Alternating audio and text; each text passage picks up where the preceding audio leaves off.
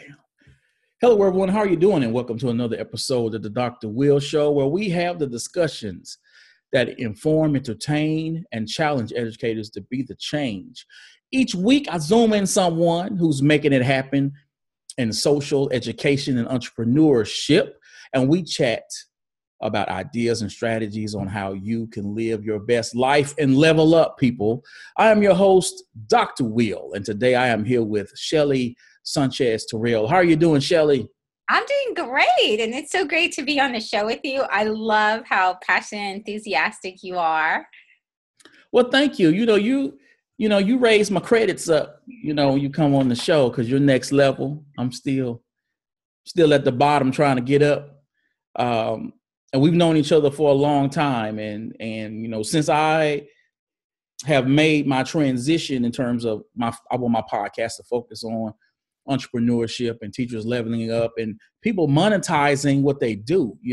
I tell teachers, man, stop giving away your stuff for free, because there's so many websites that we know of that'll reach out to you.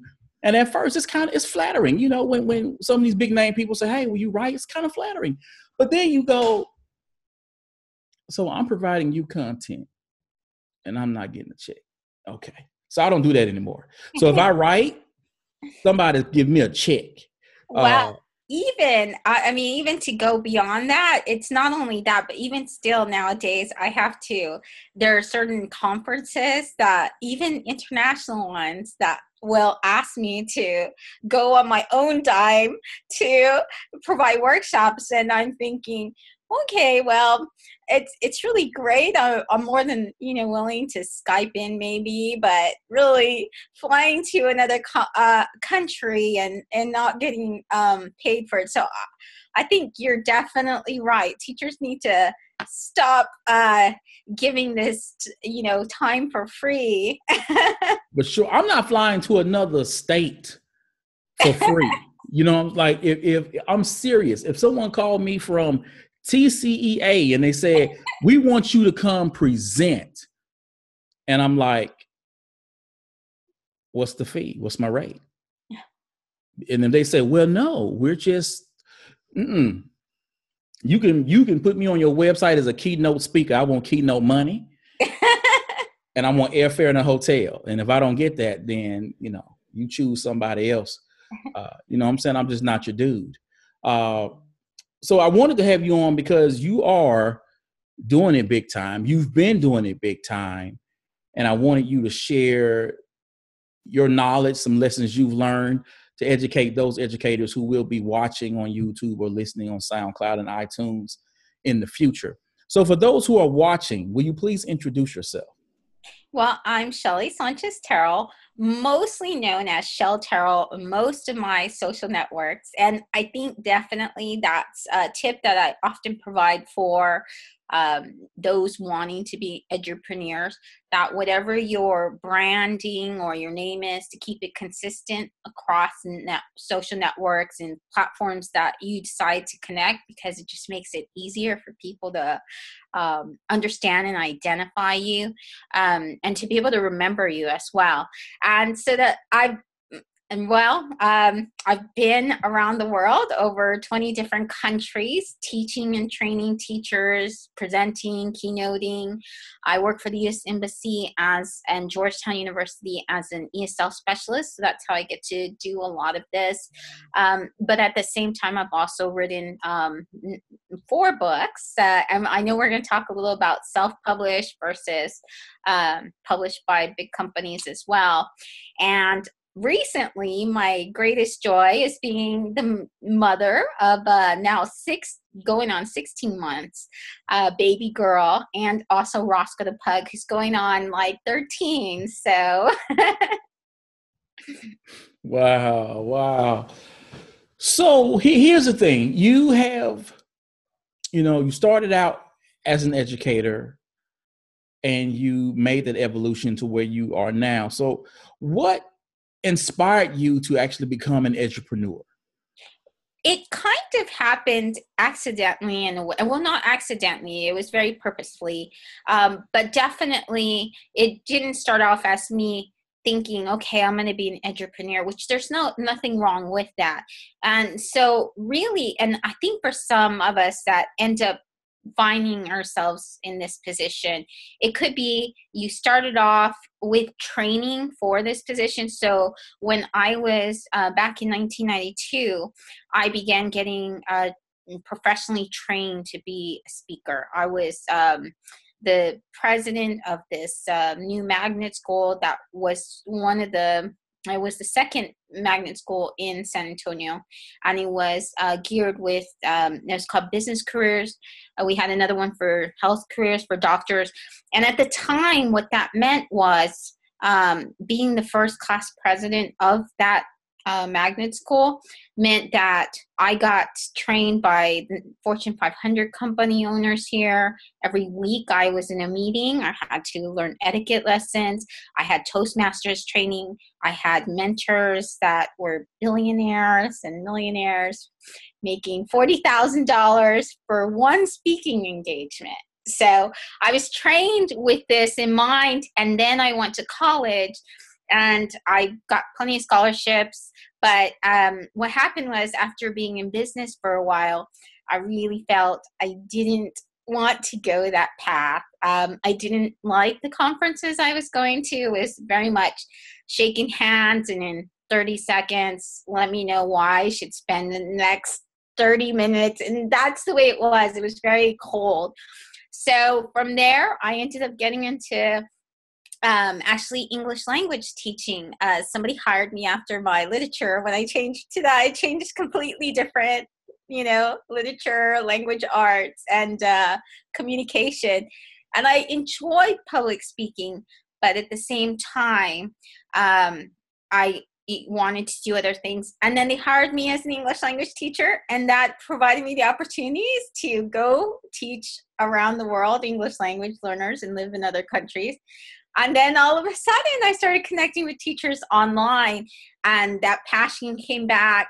The fact that I had presentation training, I was able to give good presentations. And I realized when I started doing webinars and training teachers for free, then companies came and said, hey, I want to hire you to do our online training. And some of the companies I still work for. So that's really exciting. Awesome. Awesome. So please share with the audience some of the work that you do, and who is your target audience? Well, my target audience, so I happen to have two types of target audiences.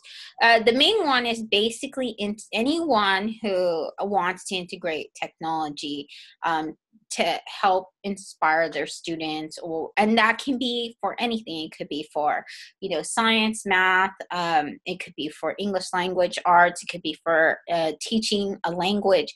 And the reason why I have such a broad audience is because when you're an English language teacher, and you end up teaching in different places, especially when you come back to the United States, then you have to teach when I was teaching at a high school and even at universities here, you have to teach all these subjects. I had to teach U.S. history for ESL. I had to teach math ESL. I had to teach. So having world religions ESL. And so when you have to do all of that, then you kind of learn. And if you use technology and you're a teacher who's excited about technology, then you discover ways to integrate it with all of those different subjects. So that's my main audience, anyone, and also that blended learning, because I do a lot of online training and teaching. I've created tons of massive open online courses online. I've helped a lot of colleges in different countries who didn't have online college systems set up some of the first online colleges in those countries. So that would be my main audience, but I do have a huge number of followers who end up being English language teachers as well. Awesome. Awesome. So you enter into this game. I love it though. So it can be so lucrative. And I'm not even at that super dollar level, but I just know that when I can go spend 8 hours of my day and I just made $3,000, for 8 hours.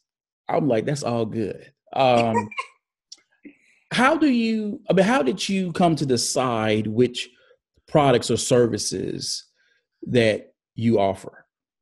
That's a really good, important question, especially for edupreneurs, because I think you first start off, and it's okay to start off doing a few things for free.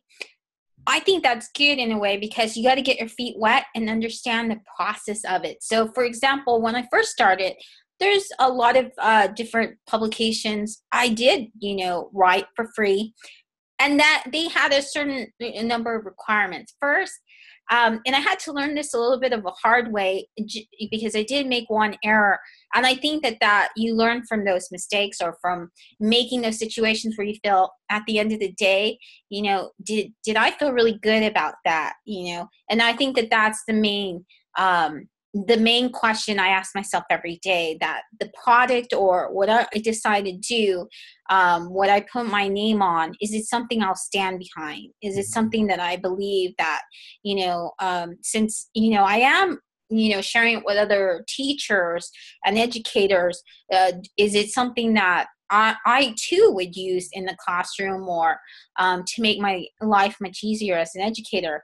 And so if I can't say that or I don't feel comfortable or 100% about it, then I don't want to do that. And so I had to learn that. There was one company and they sent me, I remember, a bunch of different and it wasn't that their product was bad, but they did have me. They didn't even pay me, but they sent me a bunch of these expensive types of things you could make a podcast with. You could do recording, which was good for ESL. And I ended up writing an article with them.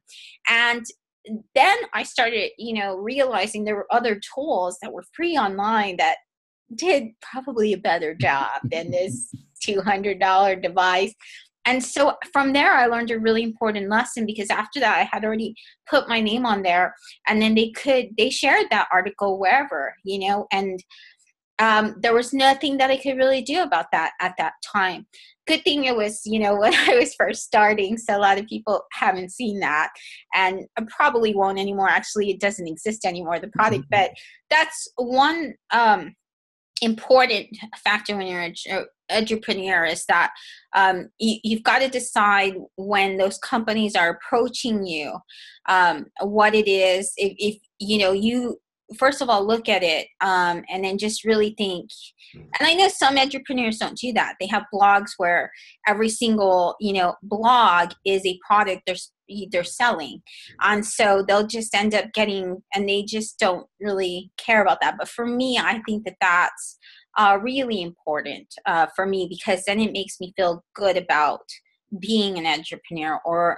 And I don't necessarily think edupreneur, but also just having my voice shared wide, because that's what ends up being the case. If you are an edupreneur, you, me, thousands, millions even hear our message, and that impacts a lot of people. So I like to take responsibility for that, and I hold that very dear. So what would you say is your niche, and how does someone discover that? Because if you are a teacher and okay, if you're teaching this one subject area, it's okay, well, I know language arts. Now, are you going to focus on writing? Are you going to focus on comprehension? And with that, will it be using technology, or will it be lesson planning? Will it be developing curriculum? How does someone look at what they're doing already, the skill set they have, and niche down to where they can brand themselves as, this is what I do? I think that that's an important question too, and that takes experience. I think you too know that, is that there might be something you really feel passionate about when you start. Like, for example, with you're so great at podcasting, but that's changed. Your podcasts have changed so much, but that's something you've stuck with, and you've grown and had all this amazing passion and everything, and been able to make that really powerful. And I think for some, it might be something like that. It might be the medium. So it might be that if you're like me and you don't like to narrow things down because you get so many ideas, and that's always been my really great thing about me is I get so excited and passionate, but it's also the other part that you kind of have to look at, because some people will tell you, when I first started out and I only had, I know a lot of people look at followers when they think about Edupreneur or something, but that is part of that. It's, how many people are seeing your voice. And so when I first started off and I only had like 2,000, back then that was a big deal for a lot. I think this was in 2009. And so people would tell me all the time, they would meet with me, teachers, and say, hey, you have 2,000 followers. And then they would, admonish me and try to give me all this advice about, hey, you're getting well known. You need to stick to one topic or training because you're stepping on others' toes. But I was very excited. And so for me, one way that I was able is that my niche, or, what I was focusing on was, I'm really great at webinars. I still think to this day, I give so much better webinar than me. I'm not that I don't give an inspiring, wonderful keynote. I do. But there are some people who, like Angela Myers, she'll just rock the house with that and get you in tears, everything.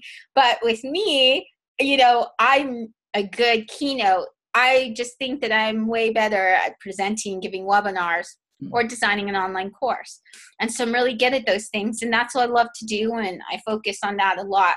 And so I think you can, if you have a lot of ideas, you can definitely, then you want to focus on a medium. Figure out what you're really good, whether it's podcasting, whether it's, teaching online, whether it's designing online courses, or maybe you want to be a teacher trainer. You want to be someone who's just a writer, a teacher's paid teachers, curriculum. I mean, then you find your what you do there. Or the other way around. Find something you're really good at that, you're passionate about, coding, or maybe it's, in general STEM. And then you can just put that through a bunch of mediums. But I think that that's where you can kind of balance it. Decide the choice of platform, or focus on, the topic. And then I think that's good for teachers. And I've enjoyed the face-to-face, and I'm not bad at it, and I've had some moments where I go, wow, this was awesome, Yeah. But I really enjoyed the online space. And I've done webinars for Schoology, and I just finished an online certification course so I can get my cool certification. And of course, I'm doing this podcast. And I want to do the digital space because it allows me to do it from anywhere. It allows me to make money, especially if stuff is pre-recorded while I sleep. I mean, who doesn't want to make money, that way? And it gives me the flexibility of not using my personal days from work to actually go work because I am working in this digital space. So once I got to a point where I said, okay, all right, Will, where do you want to focus? Where can you think you can sort of own this thing and put your stamp on it? Because like I've been in rooms with people and I go, wow, okay.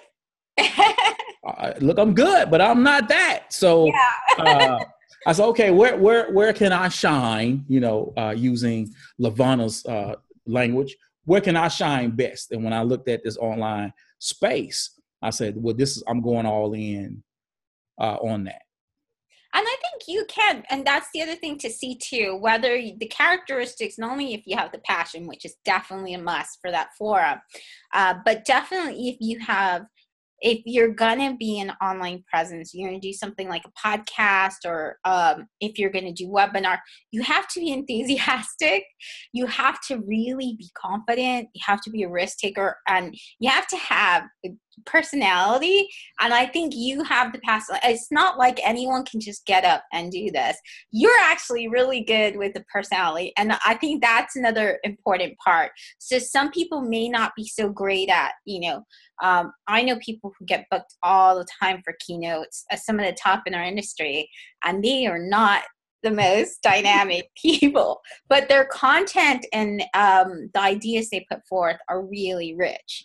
But they're also people, and you'll notice that they write a lot of books, so they get asked to speak, and they're great at books. Like you read their books, they're inspiring and amazing.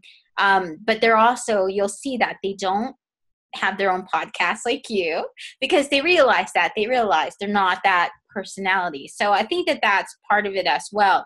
Your passion, but also being able to identify, is that passion, am I more, am I going to be like Dr. Will and dynamic, and that's going to be the best place to shine?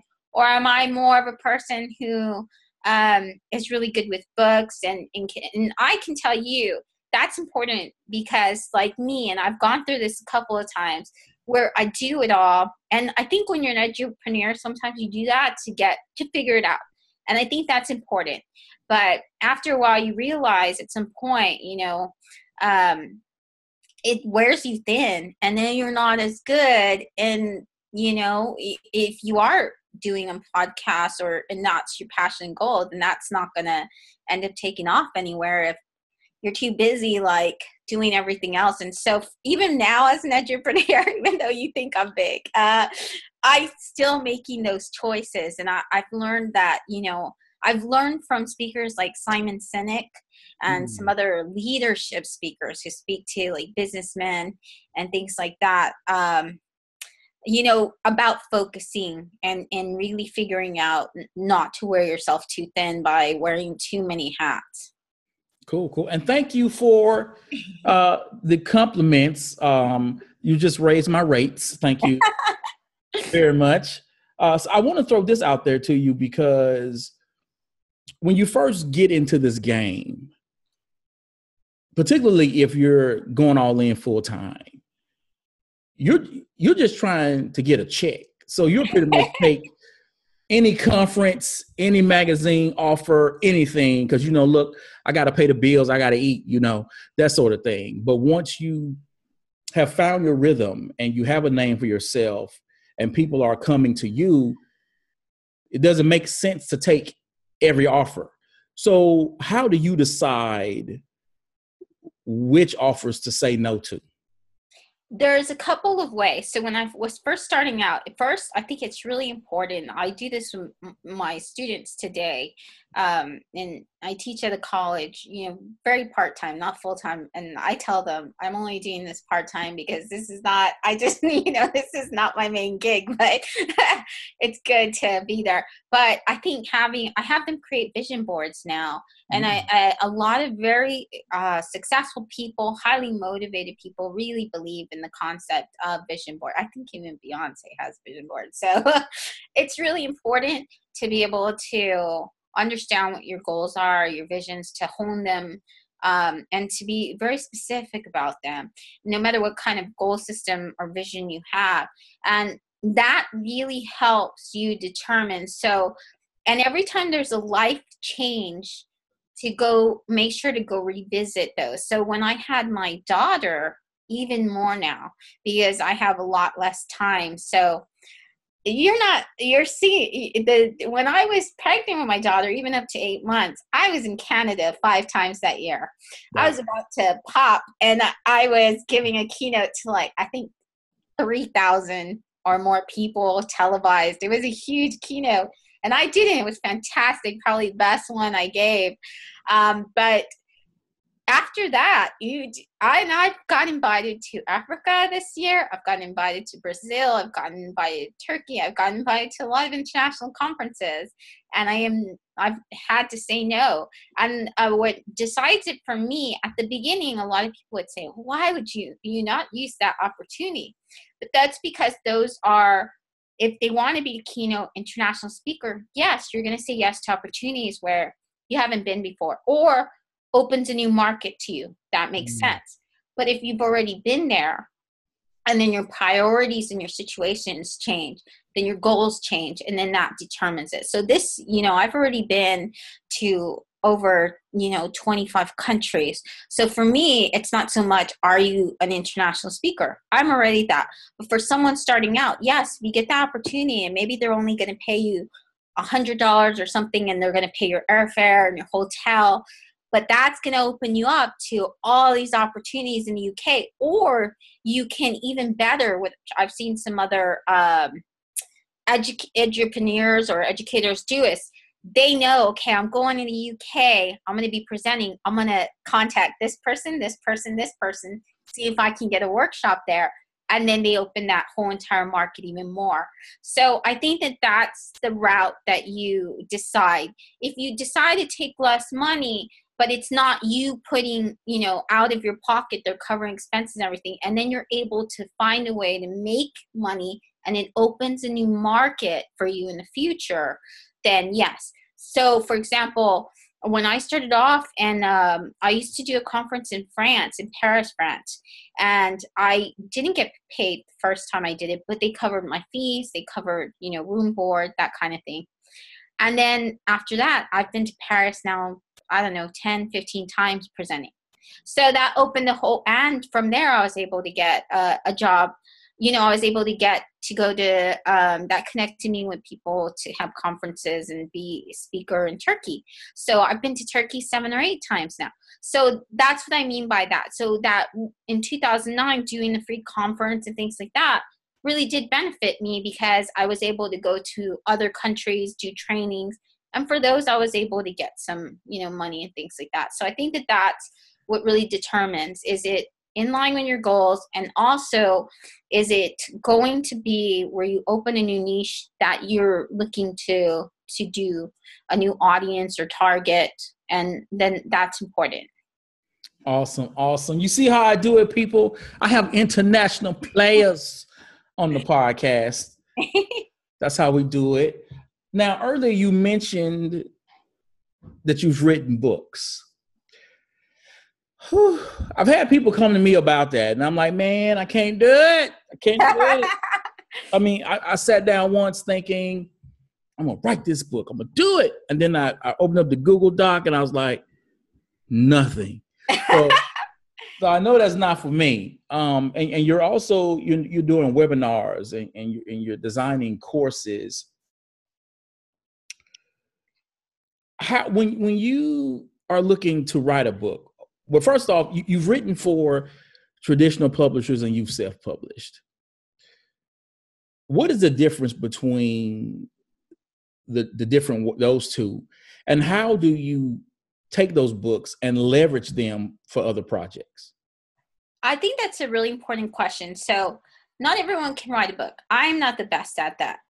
Actually, a lot of other people's books sell so much more than mine. People always think you don't make a lot of money from books unless you are someone who is going to be a speaker. So that's one of the important things. That if you're going to be, your main focus is going to be like speaking or training, then a book is great. If you're going to write online courses like I do, so that I do a lot of that, and that's a lot of the contract work and, things that that make me my money, as I'm an instructional designer. And so for me, that was important because a book adds, just professionalism. It makes you an expertise in an area. And also, it's so much easier that when you have a course that you're in, I'm a professor too, and I want to be like, eventually that's what I want to, I'm not ever planning to retire, but that's one of my retirements, is being a professor full time. And so I think with that in mind, you have to have books. That's just part of it. And so if you're going to do that, it's so much easier to have a course and be like, hey, read my book. And that's awesome. But if that's not going to be what you do, then, and it took me, writing a book is not one of my great places I shine. It took me 4 years to write the first one. And that was, the first education one, not the first book I ever did. And so one thing to note with that is it takes a lot of time. You're not going to get paid a lot of money, especially in the education realm. So if you publish something like fiction, which I've done, my first book was a Spanish-English poetry book with an artist. And so that one was so much different. If you do that kind of a market, you get more of a percentage. But for education, you get 10%. And that's if you're really good. And that's if you didn't co-write it with somebody else. That 10% is divided. So even if you sell that book for $30, which is like about the going rate, you make it $3 for every book. I mean, that's not a lot.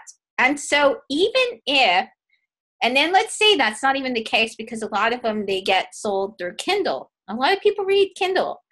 Then that means your book was just bought for $20. That's $2. And then with taxes, because your taxes will take a lot of that once you start being an entrepreneur or an edupreneur. You've got to hire a good accountant. So you don't make money from books. Books, you make money from the speaking engagements. You know, if you're an instructional designer and you're writing an online course and you have a book that really helps, you know, because especially when you are teaching, people still feel very comfortable having your books. It's like, especially if you're online and it's that kind of a training, then they feel like more like they're having a longer conversation with you. If they're reading your book, they want to buy your book because they don't see you every day in person. So I even have some of my college students in class that I teach, but I only teach them 2 days a week, that they want to buy my book, even though it's an education book. And I'm like, you don't have to do that, but they just feel like they want to know more from you. So I think that that's something people have to realize with books. Books aren't something that you do to make money. It is something in education where if you're going to be a speaker, if you're a professor or someone that's writing online courses, and you know that's what you want to make your book about, is to be able to just share that knowledge, and especially if something that you're really specialized in. So there's not a lot of people in my field who know how to write and, you know, develop an online course, or how to teach, you know, especially in a really poor country like Venezuela or stuff. Not a lot of people have that knowledge. I do, so I can write books about that, you know, and there's not a lot of people who are going to fill that space. There's not a lot of people out there who, you know that much about, you know, a lot of different areas. And I think that that's important. So if you think that you can feel that voice and you can provide that specialty knowledge, then I think writing a book is good. I just sat down. I said, no. I mean, the most writing that I'm doing right now is for EdTech magazines and publications. So I'm definitely, you know, writing about using social media, writing about going one-to-one, going digital, blended learning, those type of things. So I'm making sure that I am trying to position myself as a thought leader. And that, you know, but you know, it's 1,000 words. And even then, you know, when you sit down and you go, okay, let me get these out words, and then you send it in, and then their editor is like, okay, can I get some clarification here? Can you add something there? Or what about this? You know, like I'm still not done. So I still have to sort of go back and get it the way they want it to go before it goes out. So some people have ghost writers. I don't, but I want to do that. Eventually, I want to be able to hire someone that I can just talk to and they write all my great ideas down. That's probably my daughter when she gets older. I'm going to make her type all of mama's good ideas down. Wow. That would be nice. That would be nice. That would be nice. You know, we're designing our first course that we'll be launching for teachers hopefully next month. We have been given approval from a local university where our courses will count as CEUs. Yes. Trying to make that money. But I do want to provide value for teachers. I don't want people to think that I'm just in here for the money, but because, you know, again, I'm all about leveling up teachers. But what I've been able to do, because with my podcast, I've been able to interview people like Dr. Katie Martin and Catlin Tucker and these people where we talk about blended learning. Guess where those interviews ended up going into? My course. So I'm able to, you know, then take this content and put it there. So that has been real dope, real gold for me. So let's get into branding, because a lot of teachers that I hear on Twitter, I'm not a brand. I'm an educator. Branding is for someone else. And I'm like, dude, you are a brand. Now, whether you realize it or not, embrace it or not, you are a brand. So what is the Shelly Sanchez Terrell brand? And when people say your name, what do you want them to think of? I So for me, I think that, well, first I want to address that point you're talking about, feeling comfortable. And a lot of teachers don't feel comfortable. That was one thing, and I think that that's what kind of got me to this place of being an edupreneur, is because I started off in business. So for me, that was a given. I didn't have a problem. I didn't really dawn on me, hey, you're an edupreneur, branding. That's things that I learned when I was, a freshman or something. Like, that was just part of my upbringing and development. But I do see where, like you, that experience of I'm not a brand. I'm actually running an online course that gets graduate credits and CEUs. It's a master's course. I just finished. And it talked about that, and that course is just are just teachers getting into just connecting, just being on. As soon as you connect as an educator, you're a connected educator, you have a brand. Whether you get paid or not for that, you have a brand. Because what a brand is, and anyone, even our students, that's what's the important part to realize about that, is our students, they have a brand. Because they have an audience. And every time you have an audience, that means you have a brand. And it's, what is that message you're projecting? And for me, I want that projection to be, just being passionate enough to transform learning for our students. That's what I want teachers to think of with me. And having that passion, also not only the passion to do that, but also to sustain our own passion. So for me, that's what it is. And it's a very focused passion. It's not just, and it's not about just the true journey of that passion, especially as a, and I put that a lot. So my passion doesn't just deal with, being a passionate educator, things like that.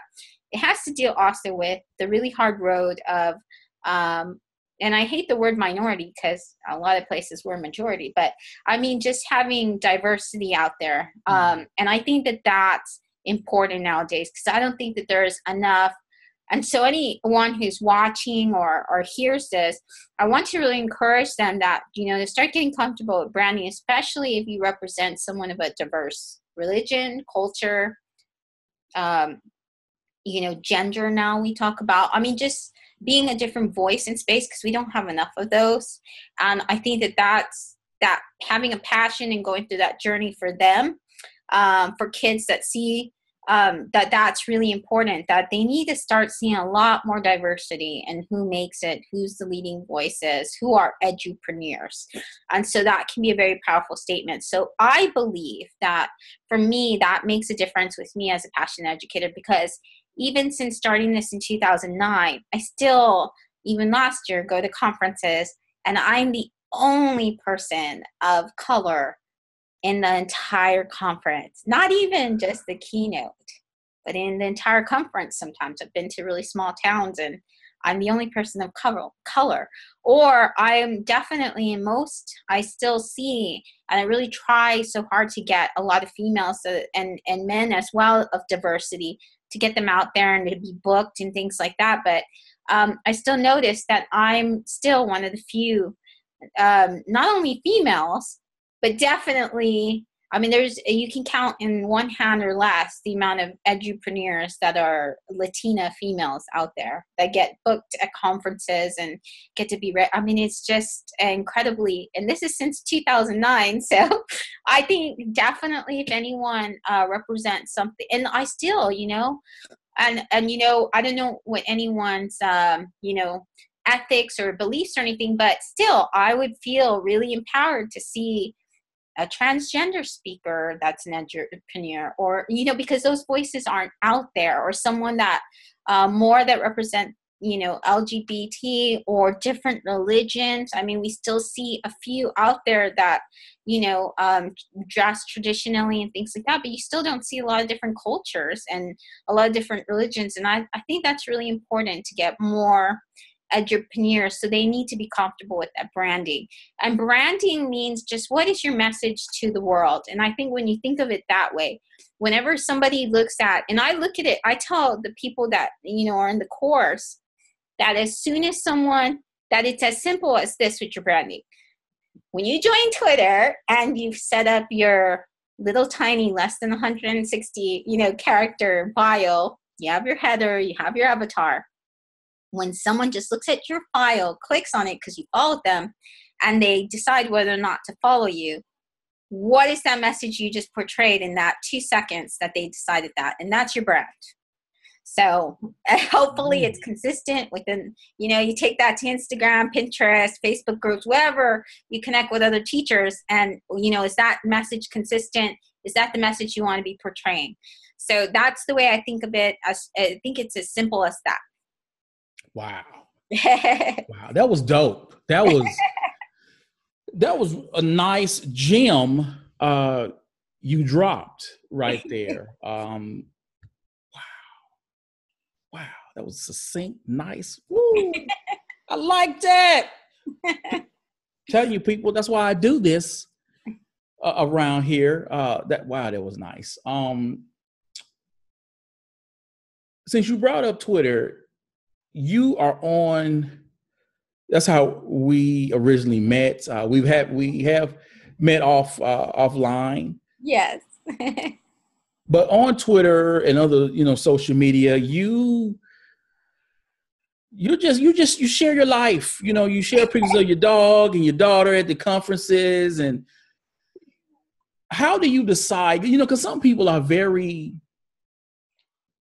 closed off, and it's like this is this. In fact, I even stopped following an educator, quite honestly, because we were chit chatting on Twitter. Everything was cool. I just sent her a tweet one day, and I said, "Oh, how was your day?" And she was like, "I don't answer personal questions." And I was like, "I just asked you about your day. That's all I asked you. I didn't ask you about nothing else." I said, "Look, we done from here." But you're open. How do you decide, I guess, how much of your life to share online? And are you ever sort of weary of what you put out there? I think that's an important question. Writing this graduate course about all of this has made me look back and really think, because I've put a lot of theory and studied a lot of, really great minds on this topic. And what I've discovered is this, especially when it comes to footprints. First of all, not having a footprint, not having anything when somebody Googles you. What that means is that you've just given the control of somebody else. So that means even if I put nothing on social media, I don't have a Facebook or anything, and I still meet people like that. And that's great. That's fine. If I didn't have to be on Facebook, I would personally. But, you get to a point where you just have these things as an edupreneur. You're connected on social media. But what I found is that then whoever, and I noticed that going, especially as an edupreneur, I'd go to conferences, international, there's different cultural differences at an international conference for educators than there is for US. And let me tell you, it's a blast. It's wonderful. I loved international conferences. You drink wine for a while, you stay up all night, have these passionate conversations, you get together, and you really just come up with ideas, a new conference. And it's sort of like being in, I don't know, you have so much inspiration. It's like when you're in 20s and you're with this college group and you think you can change the world. And people in Europe, when all these people get together at European conference, because it's so international, they can even be from South America and poor countries. You just get together and you believe you can transform the world. And you stay up all night sometimes, and it's just wonderful. And so, but then I start noticing my pictures would come up, me drinking wine or something, and it would be out of context, and I actually made the decision I was no longer going to be, drinking really at conferences and things like that. And because then I realized whatever anyone tags me on, whatever, they post, I can say, please take that off, but they don't have to. And a lot of times they don't. And people tag you on all kinds of things. I get tagged on, religious photos. I get tagged on photos selling someone else's book that I, don't even know that person. And I've gotten huffy and puffy and upset, but at the end of the day, there's nothing I can do about it in any social media. So that's even when I tell people, students or teachers in general, you've just given somebody else, and whenever they tag you, they're the first thing that's going to come out in Google about you. And so if you willingly decide early on, this is what I'm comfortable sharing, and it's out there anyway. So if you're willing to, decide, then you control what people see. So now when people, Google Shelly Sanchez Terrell or look on Facebook, Shelly Terrell, and I don't connect, I have a personal profile, I have a page for educators. And I used to have like 5,000 people on my personal. I shut it down, took out a lot. I unfollowed, unfriended, not because I didn't want to friend them. It's just that I wanted the personal, got it down to 400, I think, or 5. And, but even still now, people can tag me. And then, that's what shows up on Facebook. So keeping that in mind, I decide, and the same thing about my daughter. I mean, at some point, you got to realize when you're an edupreneur, then your life, you've already decided to share your voice. When you share your voice, that opens people to your life. And yes, you can get upset about it in any way or form, but you're really blessed to be able to share that voice, and that's just part of it. It's like a rock star who we see complains and cries, and we get upset because we're like, you're making millions of dollars, and I mean, this is the path you chose. This is part of that path. So I think for me, if people get to Google and they see a bunch of pictures of my pug and even my daughter, hey, then that's and the other part of, I try not to necessarily put the location all the time. So one of the things that I realized quite quickly was like with 4-star, that used to, I don't remember even what it used to be, for that real popular social network. I can't think of it right now, but I know what you're talking about. And you used to see teachers all the time, I'm at this location, and every 5 seconds it gave a location and things like that. I decided I'm not, so I decided to get myself off of that when I first joined, and I thought, no, I'm not comfortable with this location thing. Sometimes I will put my location. If you see that I'm at a conference, and that's because I want other people to know where I'm at so they can hang out with me. And I've had stalkers. I've had very scary stalkers that I've had to get orders against. And, the thing is that anyone can find you anywhere. Last year I was had a friend contact me, and I looked up, them on Google and saw their current address, their current, all the people, and that just came out in Google first thing. And that person wasn't even on social media. It said, their death certificates, or people around them, their families, their current location, addresses, said it since they were in like middle school, and, their relationship status and all of that. All of that was public online. And that was the first thing that popped up because this person didn't have a present. So I think that what we need to know now, and I think a lot of people are understanding that with this Facebook and the data breaches, that you don't really have that much of a control, but you have more of a control if you decide what's going to be out there. And if you share things, because if people are seeing that, and tweets come up first, it doesn't matter the SEO and all of these things marketers try to tell you, tweets show up first. And Facebook is so important, because whatever people search for on Facebook, so it might not show up on Google, but people do searches on Facebook, whatever shows up there, then that's what comes up. So I would tell people, to really look at that as well.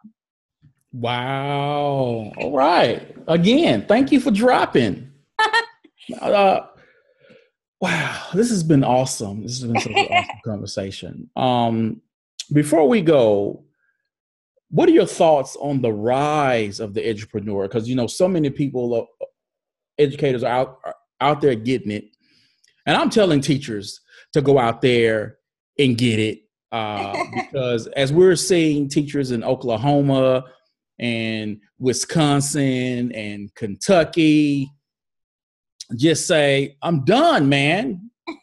Busting my hump, man. And I got these kids and the principals and the parents, and you trying to pay me nothing. I'm telling educators, don't necessarily, look, I'm not here saying go 100% full-time entrepreneur, because that takes a different type of person, a different type of mindset to do that. But a side hustle where, you know what I'm saying, where you're in Teachers Pay Teachers, or you're writing articles, or you're doing some presentations, or you're going to a conference or two, you know, making you a quick $1,000 or what have you, you know, really just don't get your stuff out there for free, because, you know, you know how it is. I mean, it was, you know, they write and all this stuff, and you get a badge and a t-shirt and you feel good, but that company, the one that's going to use your name, your picture, your blog post, your endorsement of their product, they're going to just turn around and use that to sell more licenses. So what is your thoughts on those educators who are now thinking it's time for me to get in this game? I think that if you are thinking that, first, that it's important that you realize, especially if you end up being someone, like I said, that represents a voice that isn't usually shared out there. And whether, you know, and it doesn't necessarily have to be, you know, related to ethnicity or culture. Like I said, it could be religion, it could be age. I know a lot of different inspiring people that now you know, ageism is definitely something that's out there as well. So I think what's really important about that is, if you can lend your voice to that, we need more strong voices like that, more diversity, because they've even shown research nowadays. And back when I started, you know, getting into the field of education, the big research was always that if other minority kids or low-income kids see a teacher or a leader that's resembles where they came from, they're going to do so much better. The chances of success are huge of getting them out of poverty and stuff, versus not seeing that. And now what they say is the research has shown that everyone benefits from diversity. In even the kids that, you know, are used to seeing people that represent them really make it, that even for them, it ends up being, because it gives them new perspectives and things like that. So I think that that's important. And then to take risks, I think it's important to take risks, to value yourself, and then to decide, you know, there are some opportunities, and it's not necessarily that, okay, maybe you're going to get, you know, there was times, especially starting out, that I didn't have a lot of guidance back then. So it's good to have someone that knows, ask them. And if they're not willing to help you and let you know what you should be paid, which is reasonable. And I know people have asked me, and I send them even my contracts, because I think one thing is, in the field of education, there is room for a lot of people. We keep still hiring. Sometimes I see the same presenters at the same conference for the last 10 years. We have a lot of room for open voices, you know? And so I think that's really important. To ask somebody else, see if they're willing to share. If they're not, you know, like I said, you'll find someone. I know Valerie Lewis, I would recommend following her, because her Boxer group, Teacherpreneur Chat, everyone shares, everyone tells you. When you go to a conference, if you want to ask someone, you know, they're offering me at this conference $100, but they're paying my speaking, they're paying my airfare, you know, and then somebody else will say, oh, well, this is what I got paid there. So, I mean, it helps you so much in this industry, having people out there knowing, you know, sharing this information. The second part is also that when you struggle, when you have questions about something, like, for example, the book. So it's not that everybody's published a book. You might, you know, if you just listen to this, and I know when I first started writing my first book, somebody was going to do the book with me. And when they heard the 10%, they said, oh, that's not. And then, you know, but I knew, because I had other authors and stuff, and I had asked them, and they had told me, hey, that's good, we got paid 7%. I knew that that was an industry standard. So that's the other part, is just being able to ask somebody else. You'll be able to make better decisions and choices with your time. And so that's so important. And when you do the stuff that is, you should always get something out of it. So maybe you're not getting paid, but definitely you should not have to pay out of your own pocket for it. And see if in the long term, are they going to be using that again and again and again and profiting off of you? And in the long term, 10 years from now, whatever, 5, are you still going to be profiting from that? And so I think that that's important is you look at the duration. So if you are willing to do something for a lesser price or something, because maybe you've never given a keynote. And so having the valuable experience of being a keynote, that's going to open you up. That's going to make you see if you decide. So if you decide to do that and they're paying everything else, and then, but definitely the second time you have that knowledge, you don't want to do that again. So it's, you have to kind of weigh things out that way. And that's what I would say is decide where to, and don't think. And I think that that's one of the most important key things to all this secrets. And I think you know that, and I know that. Just because you're just starting out and you believe that there's so many great people, I'm not going to be able to be the next, some edupreneur rock star. First of all, that's a mistake. Don't think that way. Don't think that you don't have anything valuable to share. Because if you have passion, then you have something to share. But also, don't think that your opportunities are that one opportunity, that one magazine, or that one, company that's they tell you you're gonna get a certification and then you get to be an ambassador.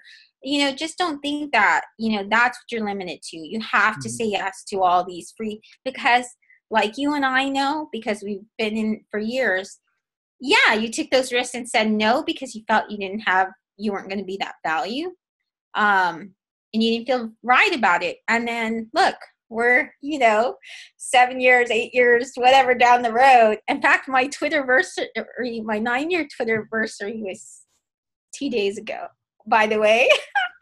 And here we are, our decisions, even those risks we took, even those times that we thought, oh, well, if I don't get to be a keynote at this thing and they're not paying me, then, I'm just going to no, saying no still made it to where we got more opportunities. So I think that that's what's important, is also to realize that you're going to have plenty of opportunities, because there's, a million education startups. There's a million conferences, ed camps, whatever, all over the country. So you have those opportunities for your voice to be heard. So that's the advice that I would leave anyone with. Awesome. People, you don't understand. This was so good. I should be charging y'all $1.99 to listen to this one. This one even shouldn't be free, but it is. Because, I've just, when I decided, because I'm be honest with you, the ed tech is real cool. I enjoy writing about it. And this is my 9 to 5, but I do a lot of podcast shows. I mean, I shoot 3 podcast shows a week on average. Wow. And I got tired of just talking. Like, how many times can I ask you about blended learning? I just got tired of it. And then I looked at a lot of other educator podcasts. And I said, okay. In this category, you got Jennifer Gonzalez. Oh, she got that on lock. Okay. You got this right here. Okay, you got this. I said, okay, well, what I'm going to do is not compete with that. Where could I be my absolute best? And when I noticed, wow, this whole edupreneurship innovation type thing in terms of professional development and leveling up, becoming your best self, because I do shows on insurance and investing and how do you keep your money right. I said, you know what? There's no other educator that I know of who has a podcast like this. Even Faith. I saw your last one was on Faith as well. So yeah, I see her. Oh, she dropped that so nice. I was like, yes. And so I said, okay, I can kill it here. And it has paid off.